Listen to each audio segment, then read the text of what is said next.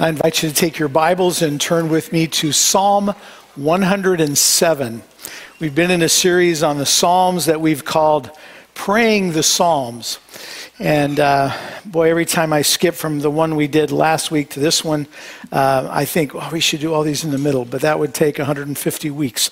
So we're not going to do that, but it's sure tempting. This is a great psalm as we look to Thanksgiving week for us. I know that all of us are basically preparing the same meal for this next Thursday with, of course, your own family twist on it. But do you know how many turkeys are sold leading up to Thanksgiving? I know because I asked Google.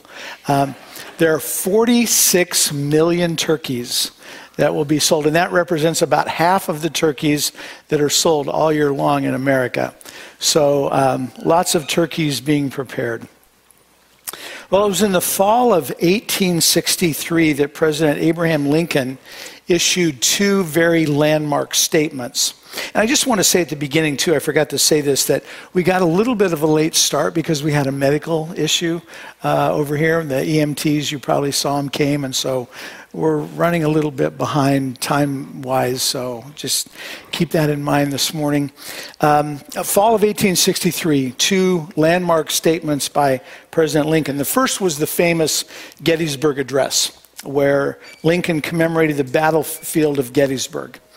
And then another statement he had just made weeks before was a bit more surprising. It was on October 3rd of 1863 when President Lincoln instituted the first official Thanksgiving holiday.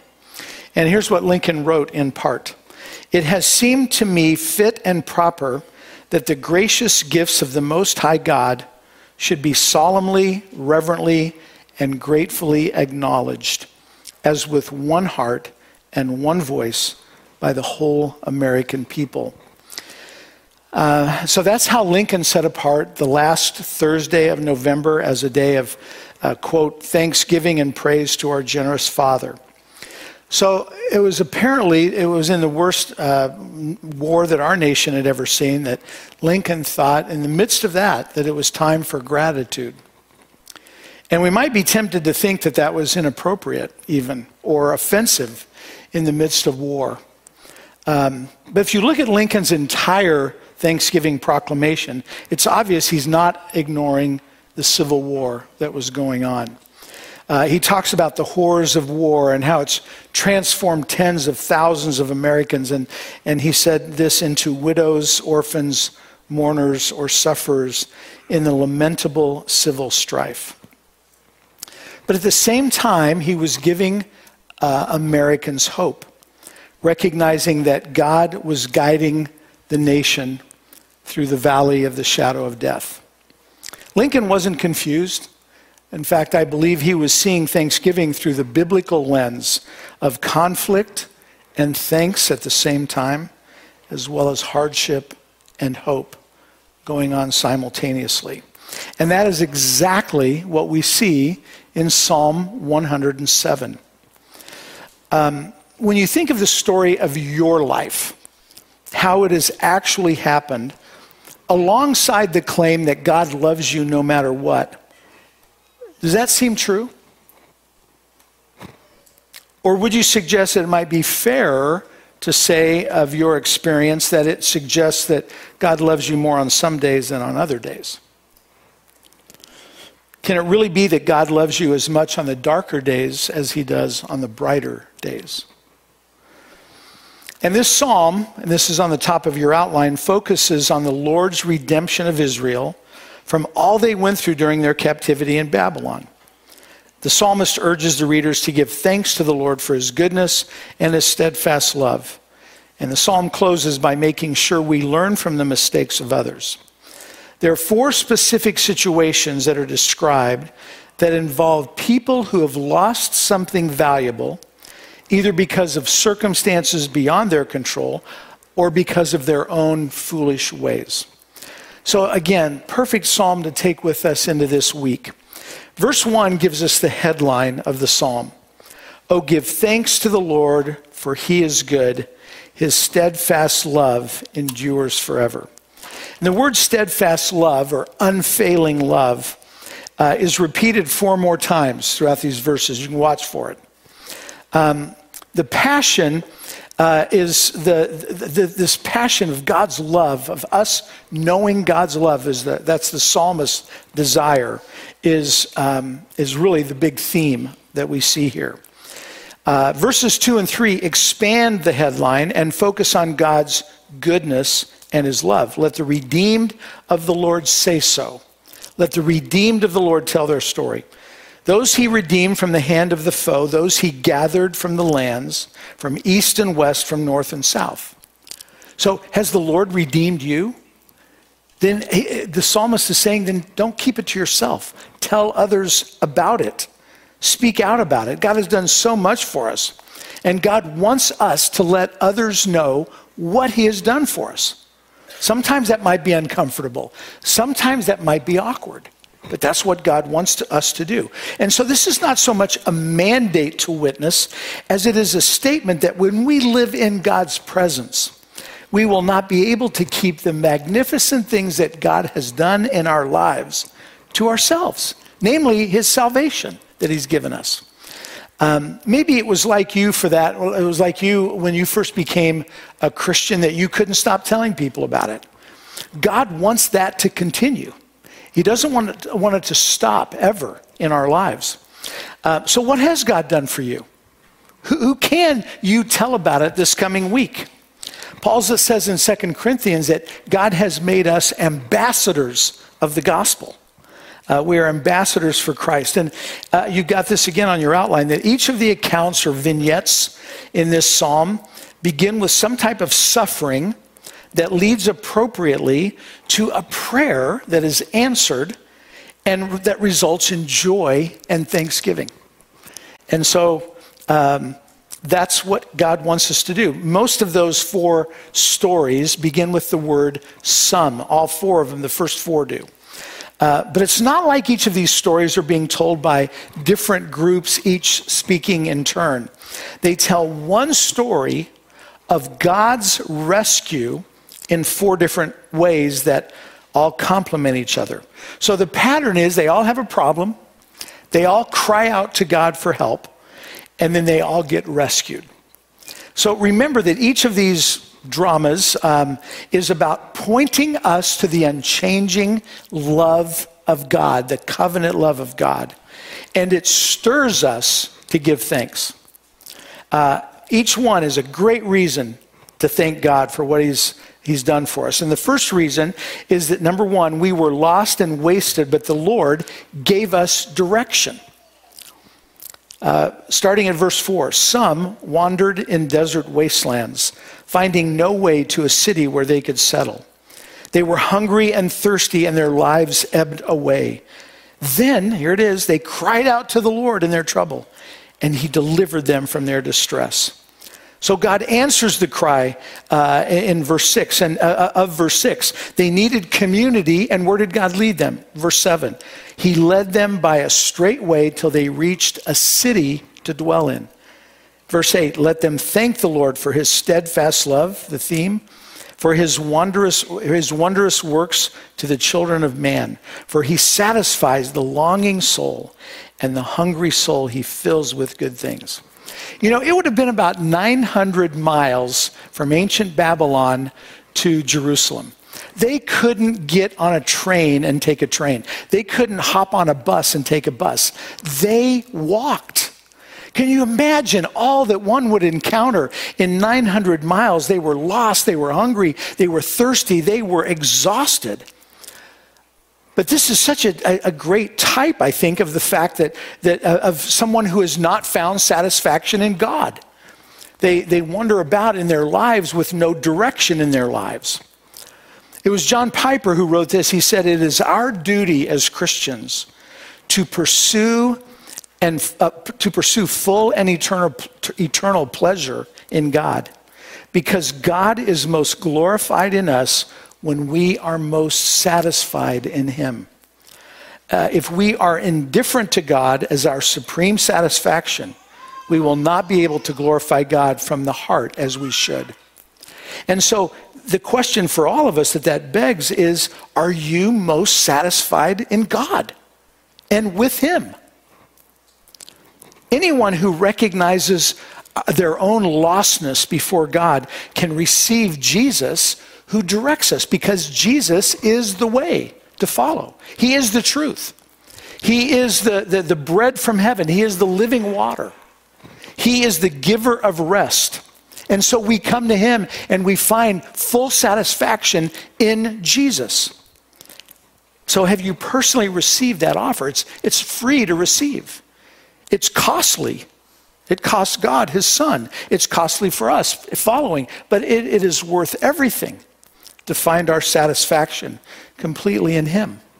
And then second, the second great reason to give thanks to God is that we were captives to our sin, but the Lord gave us deliverance.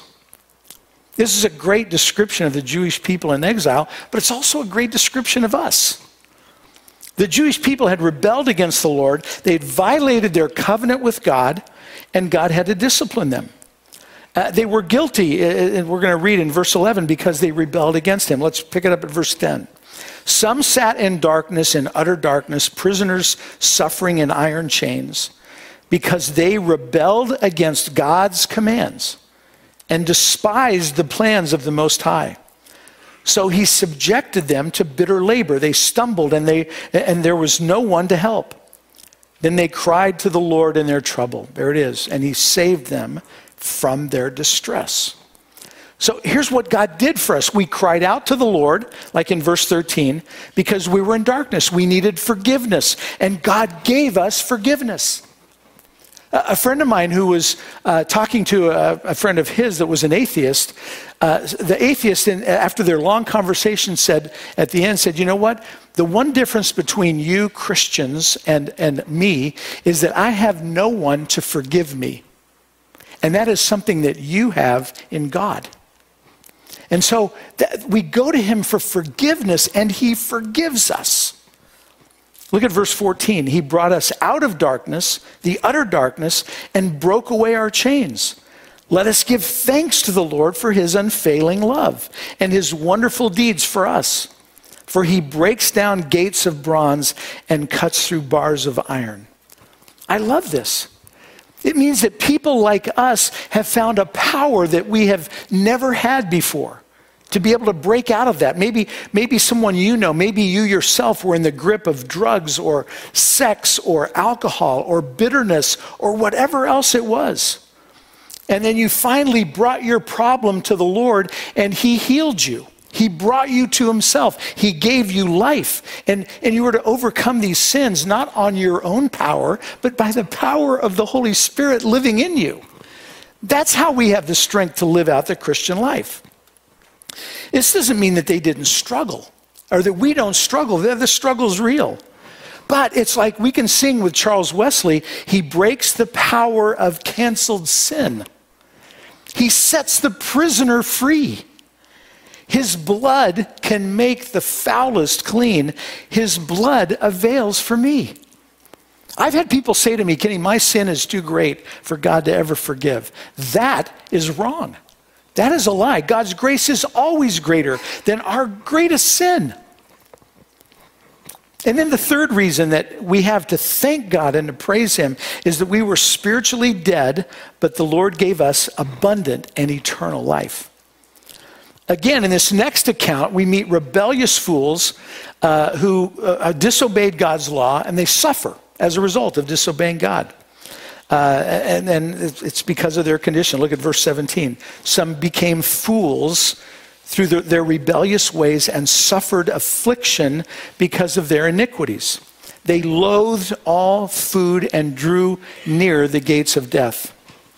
Dr. Henry Brandt was a professional Christian counselor, and he tells about listening to a woman who came and said she was a Christian and was very nervous, very upset, and talked to him about all the bad things happening in her life. And after listening to her, he said for about a half an hour, he said, "You're not a very peaceful person." And that didn't sit well with her. And she said, "What does that have to do with my problems?"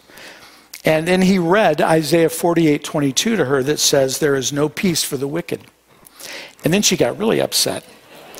Are you calling me wicked? And Dr. Brandt said, well, there are degrees of wickedness. If you take a gun and go rob a bank or kill someone, that's one degree of wickedness. But it's also wicked for someone to murder the reputation of another person with their tongue. And then Brandt said, it's the same kind of wickedness, but a different degree. But in each case, there's no peace. And little by little, Brandt said she began to understand that it was her sinful ways that were destroying her peace, that were making her life so miserable. Verse 19, then they cried to the Lord in their trouble, and he saved them from their distress. He sent out his word and healed them. He rescued them from the grave. Let them give thanks to the Lord for his unfailing love, the theme again, and his wonderful deeds for mankind. Let them sacrifice thank offerings and tell of his works and with songs of joy. That's what we've been doing this morning. We've been corporately singing together Psalm 107 and all the songs that we've sung this morning. They didn't deserve the blessings they got. We don't deserve the blessings we have, but that is the way the grace of God works. Verse 18 says they loathed all food. They became sick because they had become fools. Fools in the Bible, and this is on your outline, are not just regular sinners, but those who become destructively self-absorbed and self-deceived. In Scripture, sickness is often used as a picture of sin and the consequences of sin. In Psalm 107, because the Lord healed the people, they're exhorted to praise him with their offerings of thanksgiving. They cry out to the Lord in verse 19 because they were sick and God healed them. And look how God healed them in verse 20. He sent out his word and healed them and delivered them from their destruction. So when the psalmist says he sent them the word, it doesn't mean that God gave them a Bible to read. That would have been very convenient, and I'm sure they would have loved it. But what it means is that God identified with them. John calls the Lord Jesus the Logos, the Word of God, the content, the communication from God to us, that he became flesh and dwelt among us. And so when it says that God sent his word and healed them, he came to live where they live. He came to identify with us, ultimately, of course, through Jesus. It was like he put an arm around our shoulder and he said, I understand what you're going through, that it's hard, but come and let me show you what's causing this. It's your sin. And he heals them and he frees them. And Jesus said in John 8, if you continue in my word, you shall know the truth, and the truth shall what? Set you free. And freedom isn't just going off and doing whatever we want. Freedom is the ability, by the power of the Holy Spirit, to obey God, to follow what he wants. The word of God is like medicine that heals us. Jesus heals us. As the Bible pictures it, our condition apart from Christ is far worse than just being sick. We are actually dead, it says in Ephesians 2. We are dead in our transgressions and sins. As far as being able to respond to God, we don't have the ability to respond to God unless God himself is drawing us to himself. What this psalm does do is offer us hope for those who have made a mess of their lives because of their own foolishness. Anyone can begin a new life and break from the past when they repent from their sin and turn to God. By faith in Christ, we can break addictions. I've seen it happen. Well, I worked with a group in Paris, a ministry in Paris, that helped people over their addictions. And the number one thing they said that helped, and so this is what we worked on all the time with those who came who are addicted to drugs or whatever, is to memorize God's word. They said that was the thing that would help the most those who were addicted, if they could fall back and rely on God's word and pray that for themselves. Sometimes we wonder if what we pray is the will of God. Well, if you pray scripture, you are praying the will of God 100% of the time. So if you don't know what to pray for yourself or others, find a passage of scripture and pray that for yourself. Pray that for each other. By faith in Christ, memories are healed and broken relationships are restored. And if we ask Christ to take control of our lives, he will answer. He loves to reach out, even to those who have rebelled against him. And then the fourth great reason to give thanks to God is that we were hopeless and perishing, but the Lord gave us salvation. And this next passage compares being away from home and living as captives in exile in Babylon to being on a boat in a terrible storm. Some of you are aware that the great hymn writer, John Newton, was also at one time a slave trader. And he would take his ship from England, go pick up slaves, and bring it back, and he did that over and over. And he was converted when one time he was on his ship, and his ship ran into a great storm. And fearing for his life, he cried out to God, and God changed his heart right there. He's the one that wrote Amazing Grace. And it's not hard to see how you can get in trouble on the ocean. It's figurative language. The psalmist says that that's where there are oftentimes crises that happen on the ocean. There's an old proverb that says, if you don't know how to pray, try going to sea. The sea here is both literal, I think, and metaphorical. In the Bible, sea is often a symbol for all the powers of the universe that threaten us, that are too strong for us. And nothing was working, and so they call on the Lord for his help. Look at, starting at verse 23. Some went out on the sea in ships. They were merchants on the mighty waters. They saw the works of the Lord, his wonderful deeds in the deep. For he spoke and stirred up a tempest that lifted high the waves. They mounted up to the heavens and went down to the depths. In their peril, their courage melted away. They reeled and staggered on the boat like drunkards. They were at their wits' end. And here's where they cry out to the Lord for safety.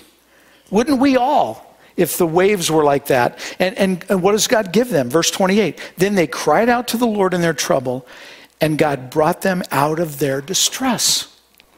And here's God's deliverance. Verse 29. He stilled the storm to a whisper.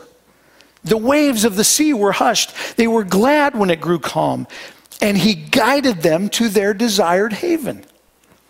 So in the second and third pictures that we saw, in points 1 and 2 on the outline, there was trouble because they had sinned against the Lord. But these sailors didn't cause the storm that almost made them drown.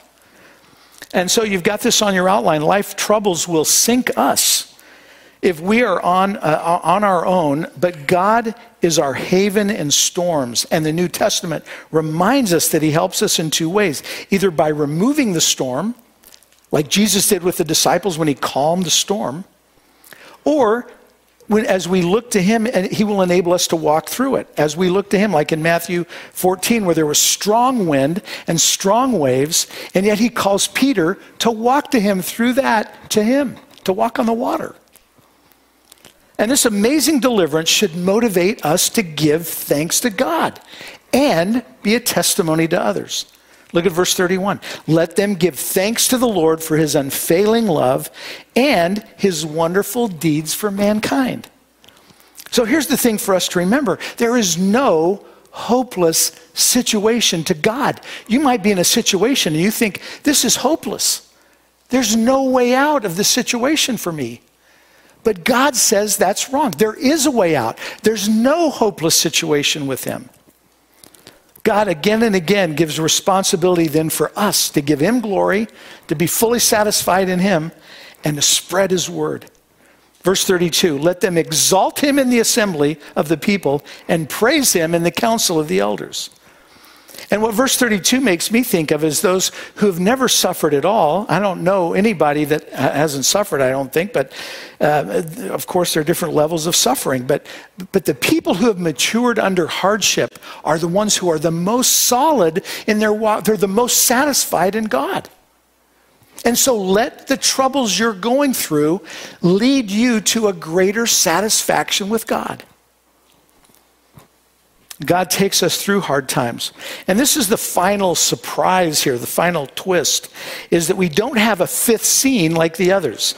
But God takes us through hard times and good times. So the hard times are described in verses 33 and 34. He turned rivers into a desert, flowing springs into thirsty ground, and fruitful land into a salt waste. Those are all negative. They're bad because of the wickedness of those who live there. And then, starting in verse 35, he takes us through good times. He turned the desert into pools of water. That's good. And the parched ground into flowing springs. There he brought the hungry to live, and they founded a city where they could settle. You know, the Swiss medical doctor Paul Tournier wrote a book called A Place to Be. He was kind of like the founder of modern Christian counseling. He was a medical doctor, but when people came to him, I had the privilege one time of spending an afternoon with him and just loved this man. And he would always ask him, what is God doing in your life? He's just a medical doctor. But he said always there was a spiritual issue going on when I would treat their bodies. And so I would ask them about the issue going on in their lives. And he said that we all long for a home and that we are restless until we find that home. Well, Psalm 107 is just God providing a home for his people. We have a home in God right now. We have brothers and sisters that we're sitting next to that we will be with for all eternity. Think about that. We're going to be together for all eternity. So we have a family right here. We have a church family. We have the family of God. But we also, you know, when Jesus was telling the disciples that he was going to die, what does Jesus say to them? He says, don't let your hearts be troubled. Trust in God, trust also in me. There is more than enough room in my Father's home. If this were not so, would I have told you that I'm going to prepare a place for you?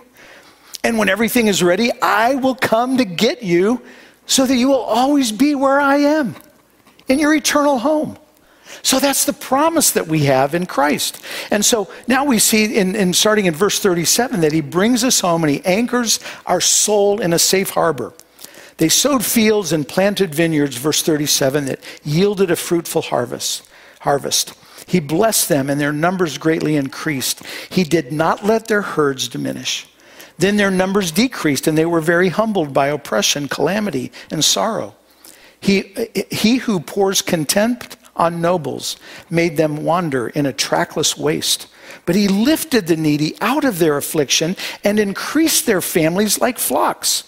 The upright see and rejoice, but all the wicked shut their mouths.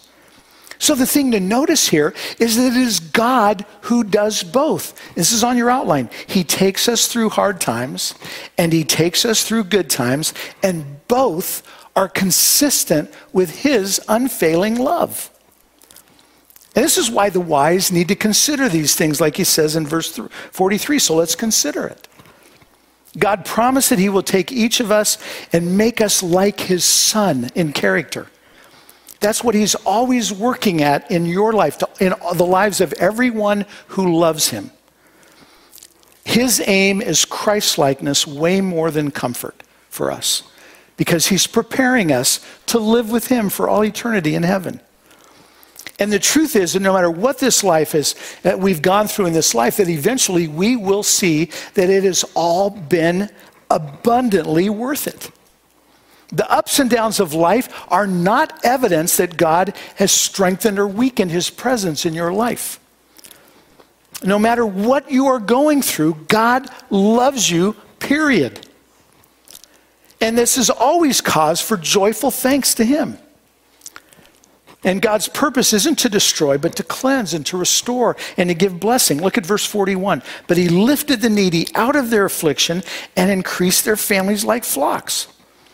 So what do we learn from these four accounts and from this other conclusion here, this surprise, is that God's power and God's love it's wise, and you've got this on your outline, to be wise and obey the word of God. We worship him through obedience. Whoever is wise, let him attend to these things, let them consider the steadfast love of the Lord. So God shows us his love and his mercy. And he knows we'll enjoy it more if we live a life of obedience. And this series is about praying the Psalms. And so we cry out like the psalmist does. And each time they cry out, they're heard, and they're given the things that we looked at: community and forgiveness and healing and safety and protection. So the lesson for us is that God's love isn't earned. It is a gift of grace to us. You connect to God not by the good things you do, not by the quality of your life, but through your dependent prayer to him. That's how you connect with God. He's speaking to us through his word. We talk to him. We connect with him through prayer. Everyone who cries to God is heard. Just think how he loves you. And the bottom line is this, you've got it on your outline, that God sends all people, believers as well as unbelievers, sorrow as well as joy, and hardship as well as material blessing. And yet in all of this, there is a purpose, and it is God's purpose. God is preparing us to live with him. So what should this mean for our lives? Number one, we should worship God and be humble. It's on your outline. We should worship God and be humble. Paul is probing the mind of God in Romans chapter 11, like only an inspired apostle could do. And yet when he's finished his explanation, he doesn't say, hey, look what I have discovered about God. Look what I figured out. No, what he says is this: oh, the depth of the riches of the wisdom and knowledge of God. How unsearchable his judgments and his paths beyond tracing out. Who has known the mind of the Lord? Or who has been his counselor? Who has ever given to God that God should repay him? For from him and through him and to him are all things. To him be the glory. We should try to understand God's ways, but we have finite minds, and we will never be able to understand an infinite God. Never. Sometimes all we can do is simply wait to see what God will do. The second thing that we should do is look for the eternal. Look beyond what we see to what is unseen. You know who the best example of this is? Abraham. Abraham was called to go to a land that God would lead him to, but he didn't even tell him where the land was. He just said, go. And he had all kinds of difficulties. His age, he was like 100 years old when God told him to go. Famines, family issues. Any of you have family issues? Well, Abraham had family issues. He couldn't communicate with his nephew Lot. And on and on. Abraham knew that the best blessings were not enjoyed in this life, but in the life to come. And so the author of Hebrews sums up in this hall of faith of Hebrews 11, Abraham's life by saying this in verse 10. He was looking forward to the city with foundations whose architect and builder is God. That's Abraham. Verse 43 again, listen if you are wise to what I'm saying. Think about the loving kindness of the Lord. And then finally for our lives, it should mean thanksgiving.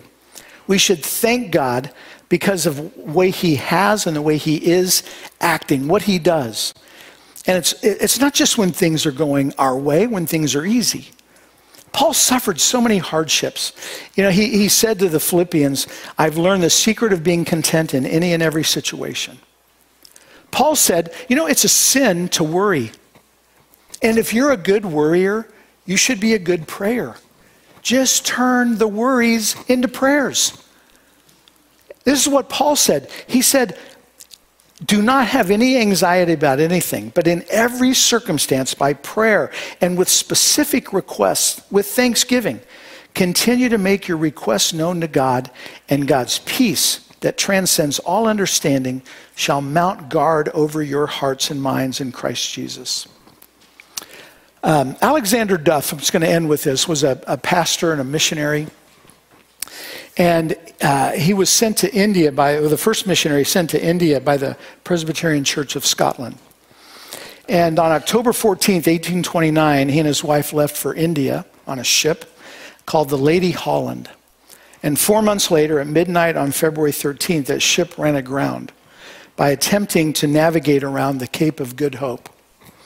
And the pounding surf just destroyed the boat. And by a miracle of God, no one who was aboard the boat died. They all made it to shore safely. One of the hands on the ship mates was walking along the beach, and he saw a Bible, and he opened it up, and it had Duff's name in it. And so he took it, he found Duff, and he took it to him. And Duff, knowing all that they had been through, gathered the people together, and he opened the Bible to Psalm 107, and he read it to them, knowing what they had just all been through. And Duff had been transporting 800 books. He was planning on setting up a school, a Bible school in India, which eventually he did. But it's bad things happen to God's people. But he always wants our response to be one of crying out to him and praising him for his goodness and telling others about it. Are you doing that? Will you do that? What matters most is not the number or the severity of the perils that we've been delivered from, but whether we're actually in the hands of our great God. And we put ourselves there. We're a living sacrifice. You know, we praise God that he has no more anger left for us. I love what Dr. Peter Kreeft wrote. He wrote this: amazing love, how can it be that God should plunge a knife in his chest for me?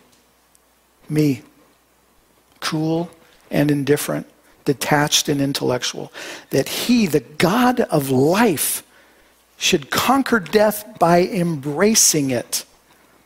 This is the foolishness of God that is far wiser than human wisdom, the weakness of God that is far stronger than human strength. Christ is God's foolishness. God wrote the book on suffering, and he called it Jesus. This is why God is good. He is good because he gives us himself. Let's pray. Dear Father, some of us are broken, but thank you that Jesus was broken with us. Some of us feel like maybe our friends have abandoned us, but Jesus couldn't get his 3 best friends to spend a single hour with him in prayer when it would have meant so much. Some of us feel like the world has passed us by, but it passed by Jesus first.